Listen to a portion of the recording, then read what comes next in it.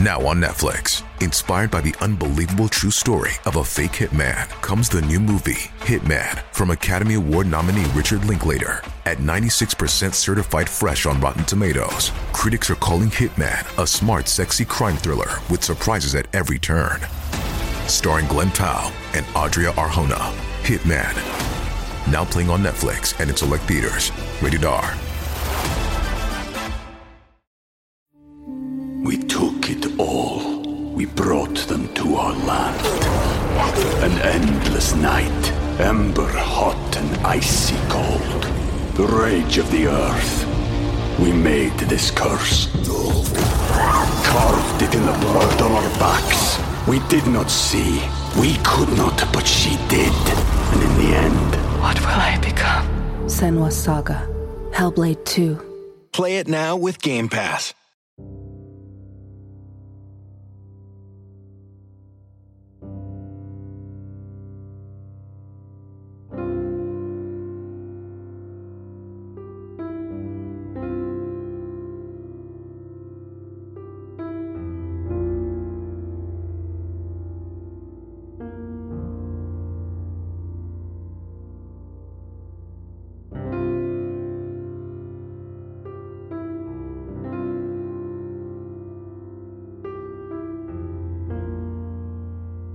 On February 9th of 2004, 21-year-old UMass Amherst student Maura Murray disappeared in the White Mountains of New Hampshire in one of the most perplexing mysteries of our time.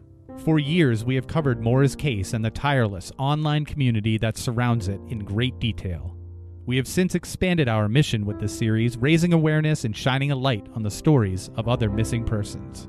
We now sit on the board of directors of the nonprofit organization Private Investigations for the Missing, which was founded by Bruce Maitland. Bruce's daughter, Brianna Maitland, went missing from Montgomery, Vermont on March 19th of 2004, just 6 weeks after and about 80 miles away from where Maura Murray vanished. Private Investigations for the Missing aims to assist with investigations for underserved families whose missing loved ones have been forgotten by the media or by law enforcement. Through our growing community, we hope to shed a light on these cold cases. Families and loved ones can reach out to us at investigationsforthemissing.org. This is Missing.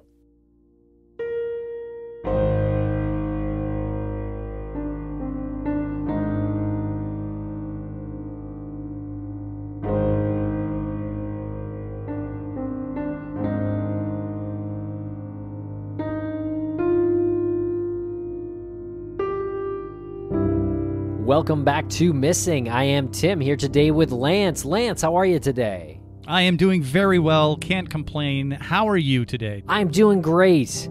And we recorded this conversation with our friend Chloe Cantor of the True Crime Twins podcast on Wednesday, September 8th. So the day before this comes out. So it's pretty current. We're talking about Robert Durst's trial. Yes, Chloe has been following Robert Durst's alleged criminal activity for a long time now, and she's been staying current with the trial as well. And during the interview, you'll hear us mention the fact that it's been so long since his arrest and the trial and the verdict, which might come out today, we're not sure, but the prosecution has rested the case. They've had closing arguments. Honestly, I thought he was already convicted, and we say this during the interview. I think that was the most surprising thing, aside from the fact that Chloe is so well-versed in his criminal life and manages to synopsize everything that's happened with him since like 1982 in just a couple of minutes, and it's very informative and very concise and very digestible. Love this conversation. Love revisiting this topic. Yeah, absolutely. And I agree. It does feel like something that has already happened. I guess his trial started in March of 2020 and got postponed due to the pandemic and just picked back up in May of 2021. So here we are now at the end of it. And yeah, he was originally arrested for this in 2015. So it's been a long haul. And of course, he is on trial for the killing of Susan Berman, someone who was his friend in Los Angeles in 2000.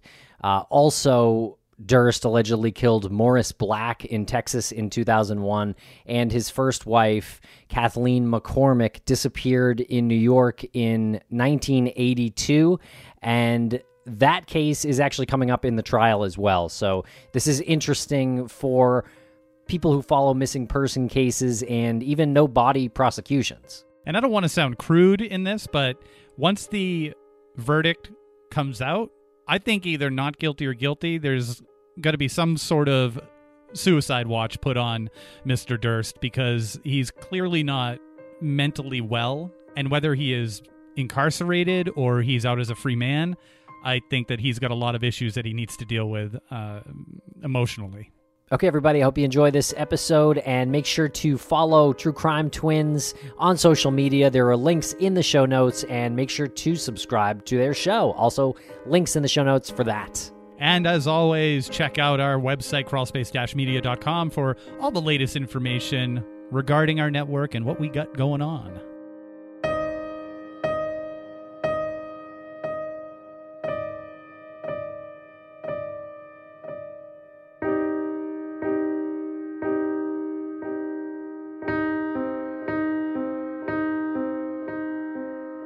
Welcome to the podcast, Chloe Cantor. How are you today?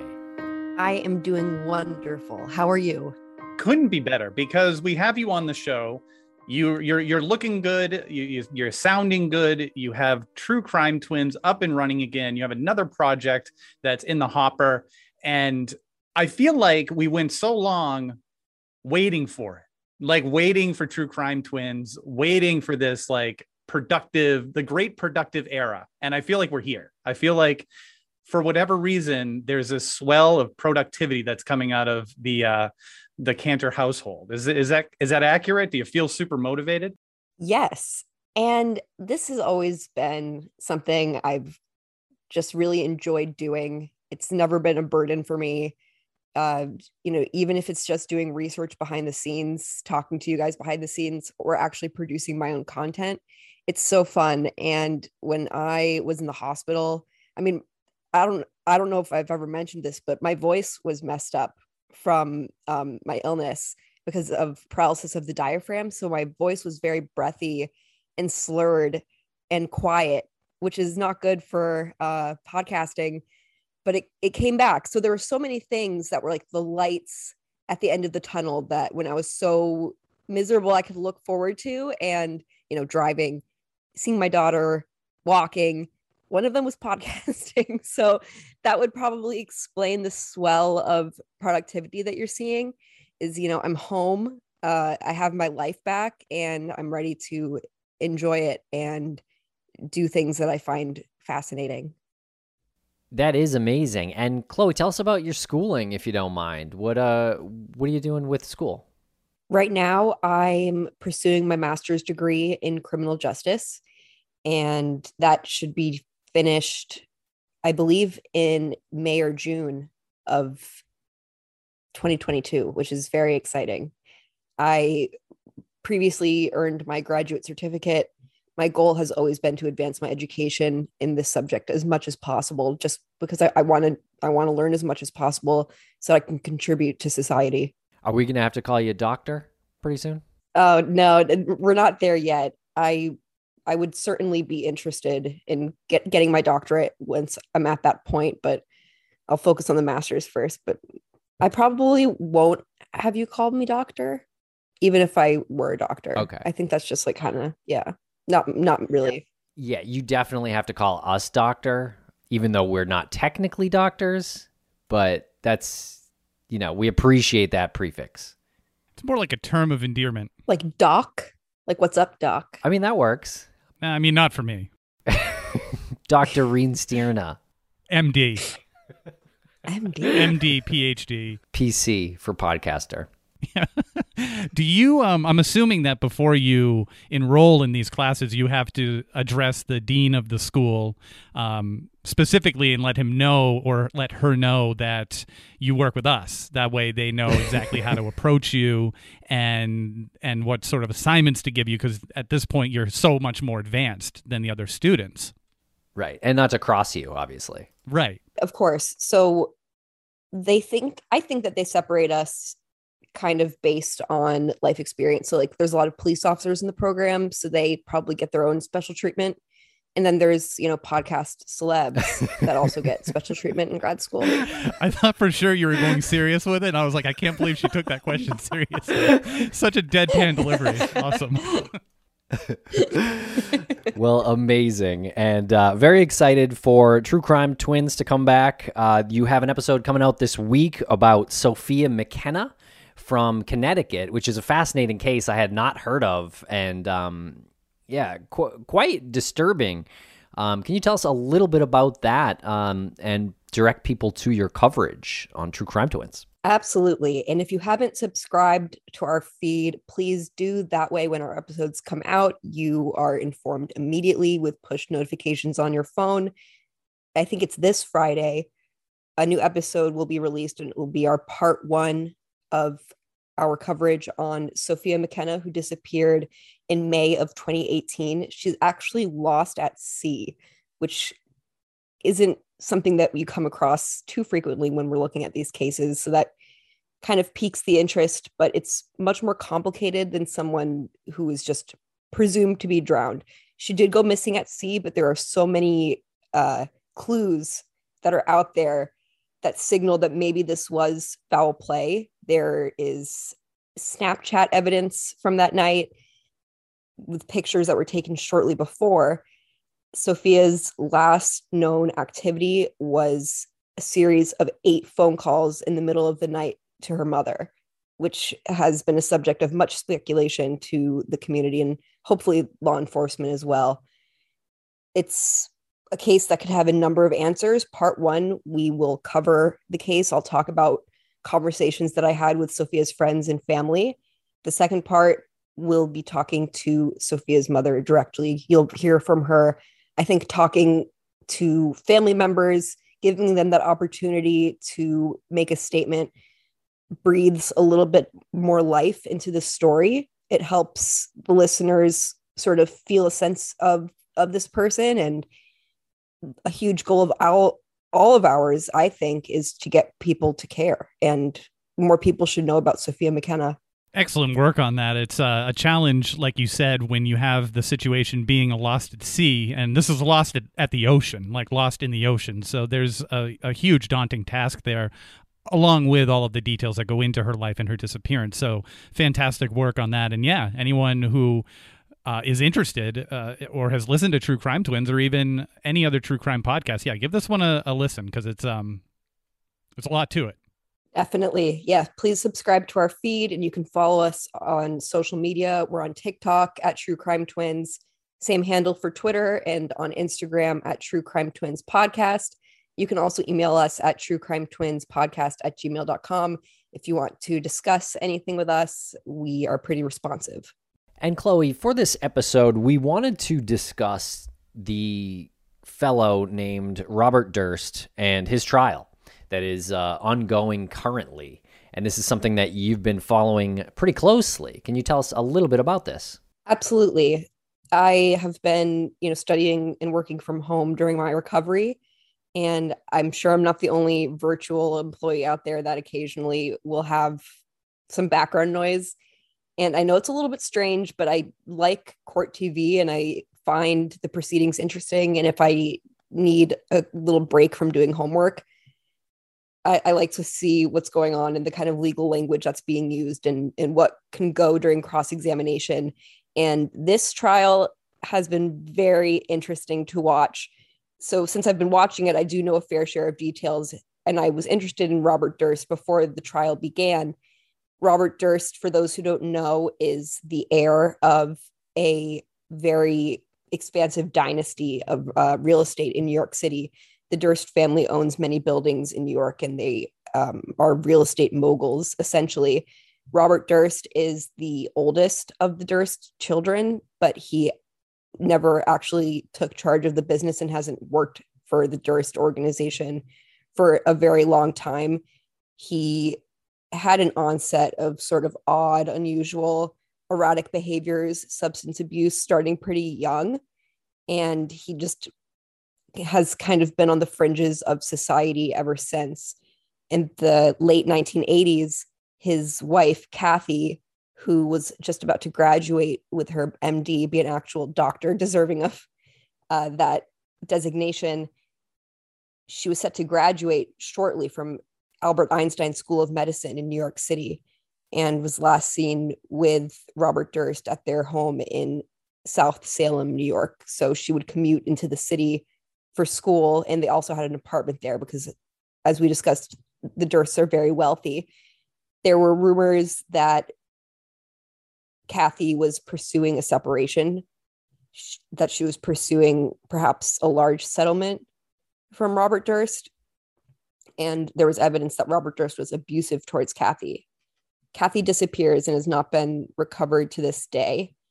In 2000, Robert Durst's best friend, Susan Berman, a mobster's daughter turned writer who was Bobby's friend since college, she had been telling people that she called Albert Einstein School of Medicine pretending to be Kathy to give Bobby an alibi, and that Robert was guilty of killing his wife.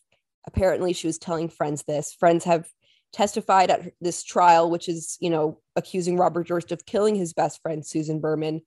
They're saying that he did so because she was telling people about what he had done, and she had helped cover up the disappearance of his missing wife.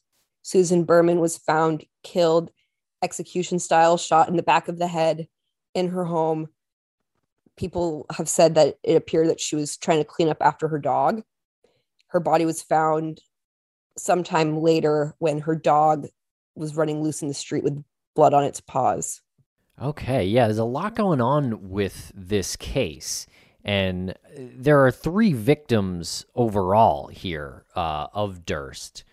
And of course, that's Kathleen McCormick Durst. That's Robert's first wife. There's Susan Berman, his longtime friend, who was killed in Los Angeles in 2000. And then his neighbor, Morris Black, who was killed in Texas in 2001. Might I just compliment the recap you gave us? That was an excellent recap on such a dense case with so many details. Fantastic work there. And I have to admit, and I feel really embarrassed by this, when Robert Durst was arrested, I kind of forgot about him until a couple days ago. And then I was like, oh, he's actually going on trial. I honestly thought that he had already gone through trial and been convicted because it just kind of dropped off the news cycle. Justice takes forever. And the proceedings were delayed because of COVID. That was cited as a reason. So I think his trial was supposed to start maybe even a year ago, and things just were getting delayed. Durst is very frail and in poor health. He's been testifying, which is a fascinating aspect because typically you don't see defendants testifying on behalf of their own defense because it's not typically a recommended strategy. And in this case, I'm sure his lawyer regrets having him do so because he's been caught in just countless lies. It's almost a mockery at this point. But he's been testifying in a wheelchair with a visible catheter. It doesn't look well at all. He says that he has hydrocephalitis or hydrocephalus or something like that, an issue with his brain, and has a shunt. He's kind of a mess, and the prosecution's been accusing him of milking his physical issues to get sympathy from the jury.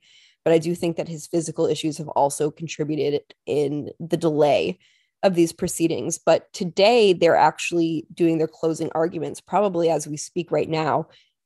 All testimony is done. Both prosecution and defense has rested in this case. In your opinion, Chloe, how long should this take? Should they be deliberating? And are they going to factor in his health, his perceived health, in what the verdict is? Because is he just too old and too frail to send back to prison for the rest of his life? It's hard to know what a jury is going to do. Some juries deliberate very quickly. It can take a very long time for others. If they can't reach a unanimous decision, a mistrial is declared. They haven't started deliberations yet. I'm not sure how long it's going to take.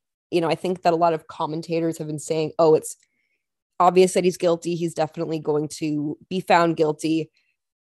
He was found not guilty of the third victim that Tim had discussed back in 2001, who prosecutors say was murdered for the same reason as Susan Berman, that he knew this man, Morris Black, knew that Bobby had killed Kathy, his first wife. Robert had met Morris when he was hiding out in Galveston, Texas, after a documentary came out that caught him in a lie regarding the Susan Berman case. He and Morris became friends. I think Robert was dressed up as a mute woman while hiding out in Galveston. This is a very eccentric kind of fugitive, but it was successful, except he started to trust his neighbor. And then I think his neighbor was maybe squeezing him for money, wanting his money in order to not go to authorities about his past crimes. And Morris ends up shot and dismembered with his body parts in garbage bags in Galveston Bay. Bob was actually found not guilty of this crime by reason of self-defense. He said that Morris attacked him and was shot in a struggle over the gun, and that in a fugue state is the term that his defense used. He panicked and dismembered the body of Morris Black. So he dismembered the guy, throws him in the bay, and he still gets acquitted for murder. What he admitted to doing with the Susan Berman case, first he said that he was nowhere near the area. He had no plans with Susan, even though she had told people that Bobby was going to visit Los Angeles for Christmas. The only evidence of Bob's whereabouts during that time was in Northern California. And as Bob said in an interview, California is a big state. So they weren't really able to link him to the scene directly, except for the fact that a letter was received by the Beverly Hills Police Department that was handwritten in capital block letters, just the word cadaver in Susan Berman's address. Her body had been discovered before they had received that letter. But as Bob Durst said in an interview, it was a letter that only the killer could have written. A lot of people were suspicious that it was Bob that had written it because his wife, Kathy, was in medical school and worked on cadavers as part of her training. And it typically isn't a word that the layman would use when describing a dead body. They might say corpse or murder or death or something. Cadaver is a word that I feel requires some sort of basis of knowing in the first place or using in the first place. But then a stepson of Susan Berman found mail that Susan had kept, and the handwriting matched the cadaver note completely. And this is an envelope written by Robert Durst, and it's like the exact same text, the exact same handwriting. And in this documentary, The Jinx, the producer shows Robert the two letters that not only have the same handwriting, but the same misspelling of the word Beverly in Beverly Hills. And he asks Bob if he knows which one of those two he wrote, the cadaver letter and his letter. And Robert could not identify the difference. So that really brought him even further into suspicion, and some say even led to his arrest. His lawyers have changed course, and they said, no, he did write the cadaver note, but he did not kill Susan.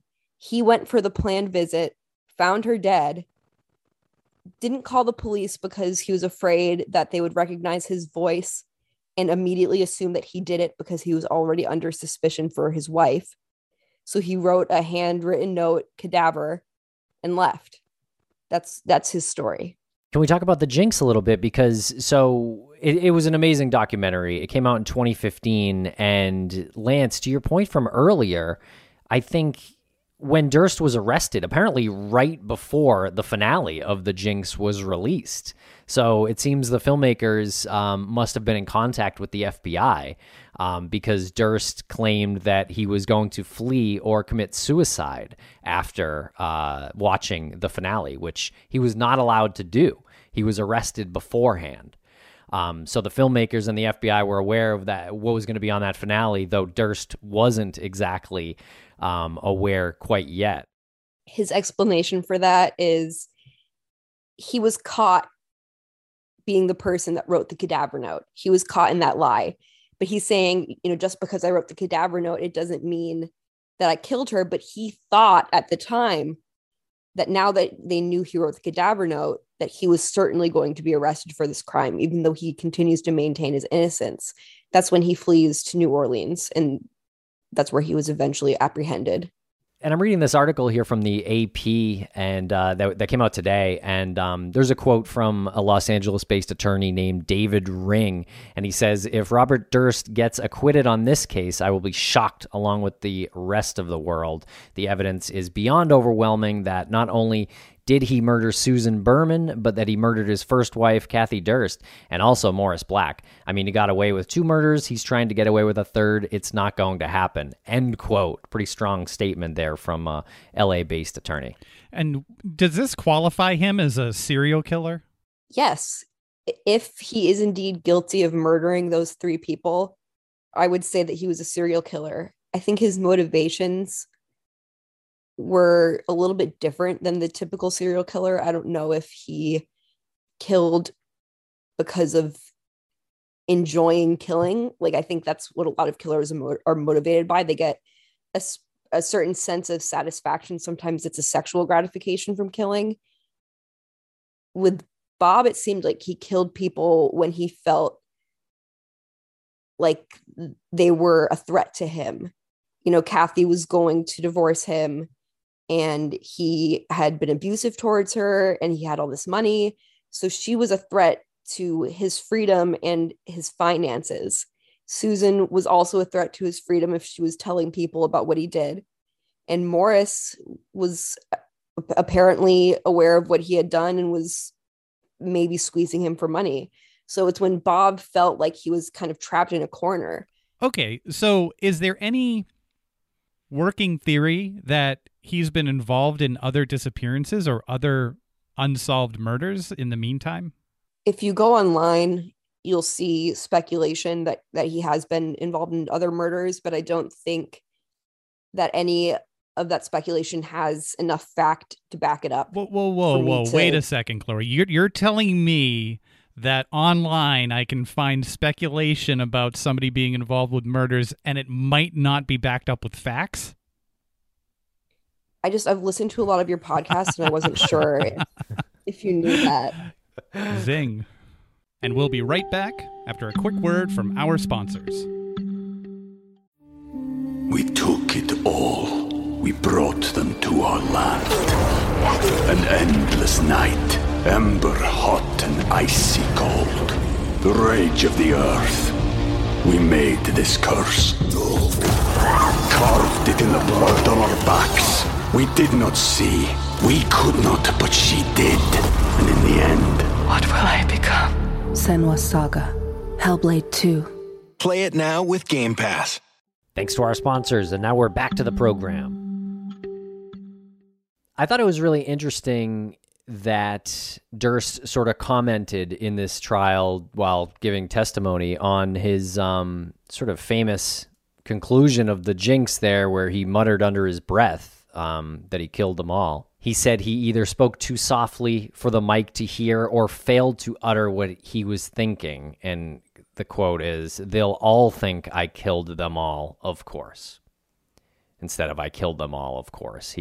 His argument was he was muttering to himself, so anything caught out loud is not going to make much sense, I guess, but kind of did. I mean, boy, isn't it crazy? We live in a time where somebody can get caught on a recording that he consented to for a documentary, just simply forgot to turn the recorder off. He gets caught admitting to murder. And now there's a possibility that it's not going to be taken as seriously because he may have not really said what he meant to say, which was this. Like, so he meant to say, they think I killed them all. They all think I killed them all. Like, seriously? Like, how? There was a time when, if that was the case, it was open and shut, right? You knew you were being recorded. You said it. Where's the question lie? I think it would be there would be less plausible deniability in this situation if, one, he wasn't muttering to himself, which is not the most typical behavior. I think people talk to themselves from time to time. Like, when I'm alone, let's say I found like a $20 bill in my pocket, I'd be like, all right, even if no one else was in the room to acknowledge that with me, I'd like high five my cat. Like maybe like it's not the weirdest thing in the world to occasionally talk to yourself, but the way that he does it, he speaks very softly, he mutters, and he was doing it throughout. He had made that mistake where he had left his mic on going to the bathroom several times, and he talks to himself in the bathroom. It's almost like in the mirror is what I'm picturing. And like I said, the jury listened to the raw footage completely unedited, because of course, for us as the audience watching it on HBO, we don't know what was said without editing. We don't know if they mix things around because we don't see him on camera. We just hear him.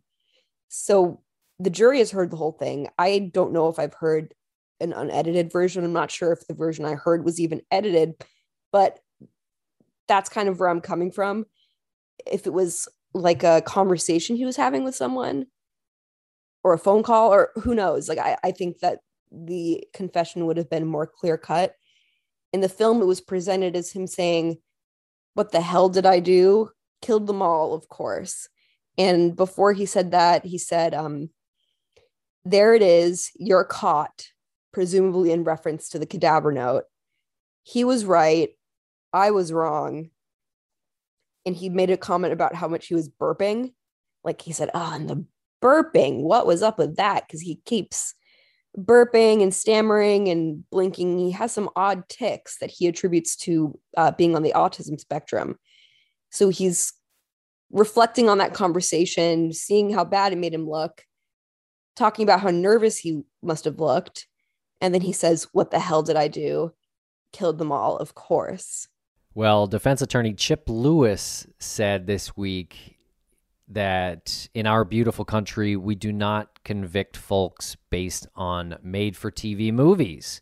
Fortunately for Mr. Durst, they failed to deliver the required evidence to support their script/theory.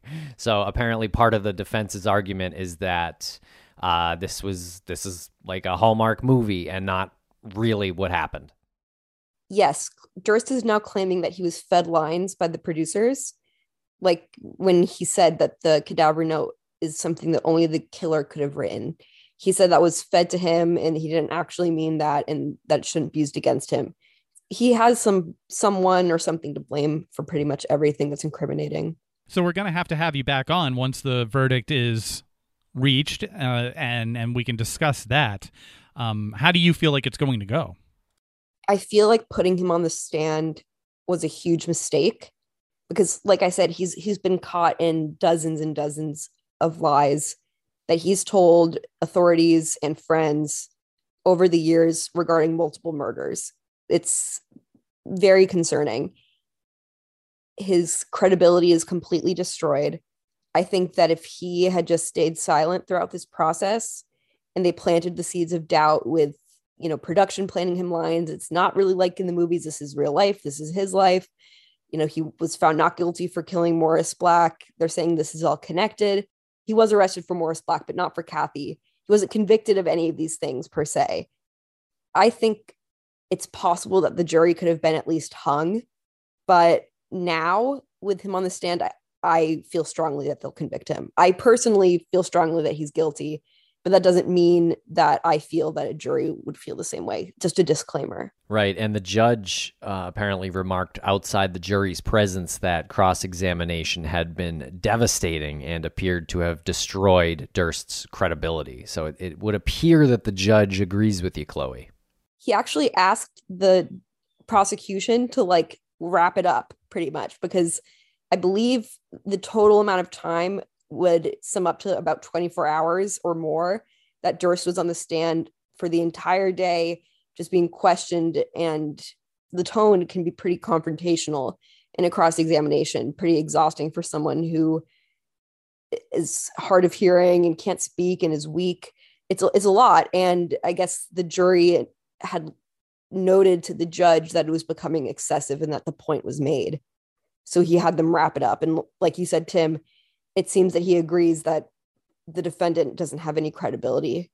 There was a film that was titled All Good Things, and it was from the same filmmaker who made The Jinx, Andrew Jarecki. And that was a fictionalized account of the event and of Durst's life and his alleged crimes. Do you think that, based on what the defense was going at by saying this script and trying to present it as something that was more of a glamorized Hollywood production, do you think just the making of that film, All Good Things, and then the filmmakers transition to the documentary involving the same subject in The Jinx, do you think that affected negatively or positively or at all with the jury, that maybe this was a little bit too over sensationalized? It's a good question, and I think that it actually worked out to the benefit of the prosecution. It kind of worked on the other end because Durst apparently had reached out to Jarecki after All Good Things came out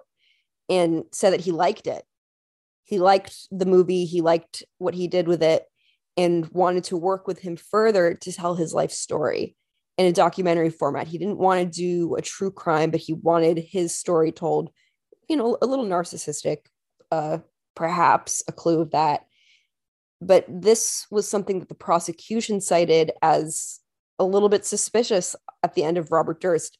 This is a movie saying that you killed your wife, killed your dog, had your best friend killed, and then killed your neighbor. Like, it's not a flattering portrayal. If I were Robert Durst, the only portrayal that I would be happy with is one that was innocent. So it's just a little bit strange. And I think later on, the only issue that Bob said he had with All Good Things was that it depicted him killing the dog. It's like, what about killing your wife? Like, do you care about that depiction? Apparently not. Robert's kind of saying, yeah, working with Jarecki was a big mistake. I shouldn't have worked with him. But in the end, why would he like the movie if it depicts him as this killer, which he says he's not? And I do just want to mention that this isn't exactly a no-body case, but it is kind of a no-body adjacent prosecution in a lot of ways, because the motive that they're giving for Durst's killing of Berman is that he was trying to silence the knowledge of his wife's disappearance, that Durst also did that. So it's kind of bold of the prosecutors to combine these cases, I think. And I think that's why it kind of makes it a no-body adjacent case. And I wish them the best of luck on this. Me too. It's interesting. In the American criminal justice system, when you're looking at crimes, they don't typically approach it as a pattern of behavior.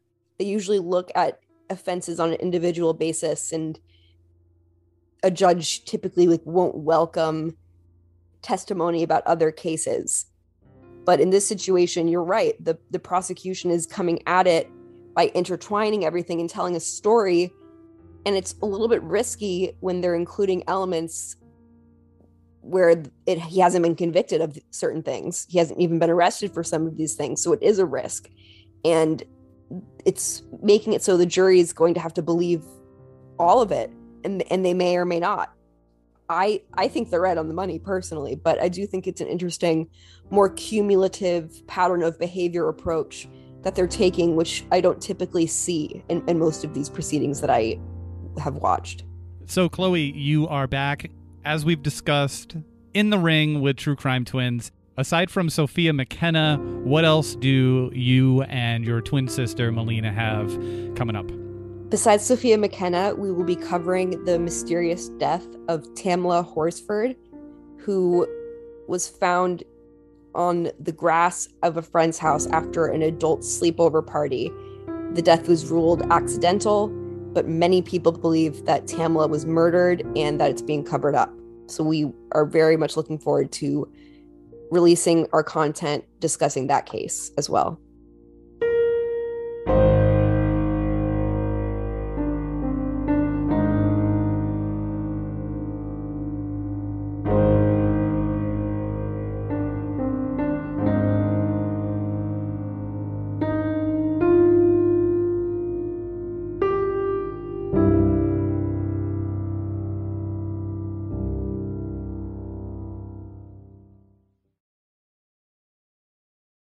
Anatomy of an ad. Subconsciously trigger emotions through music.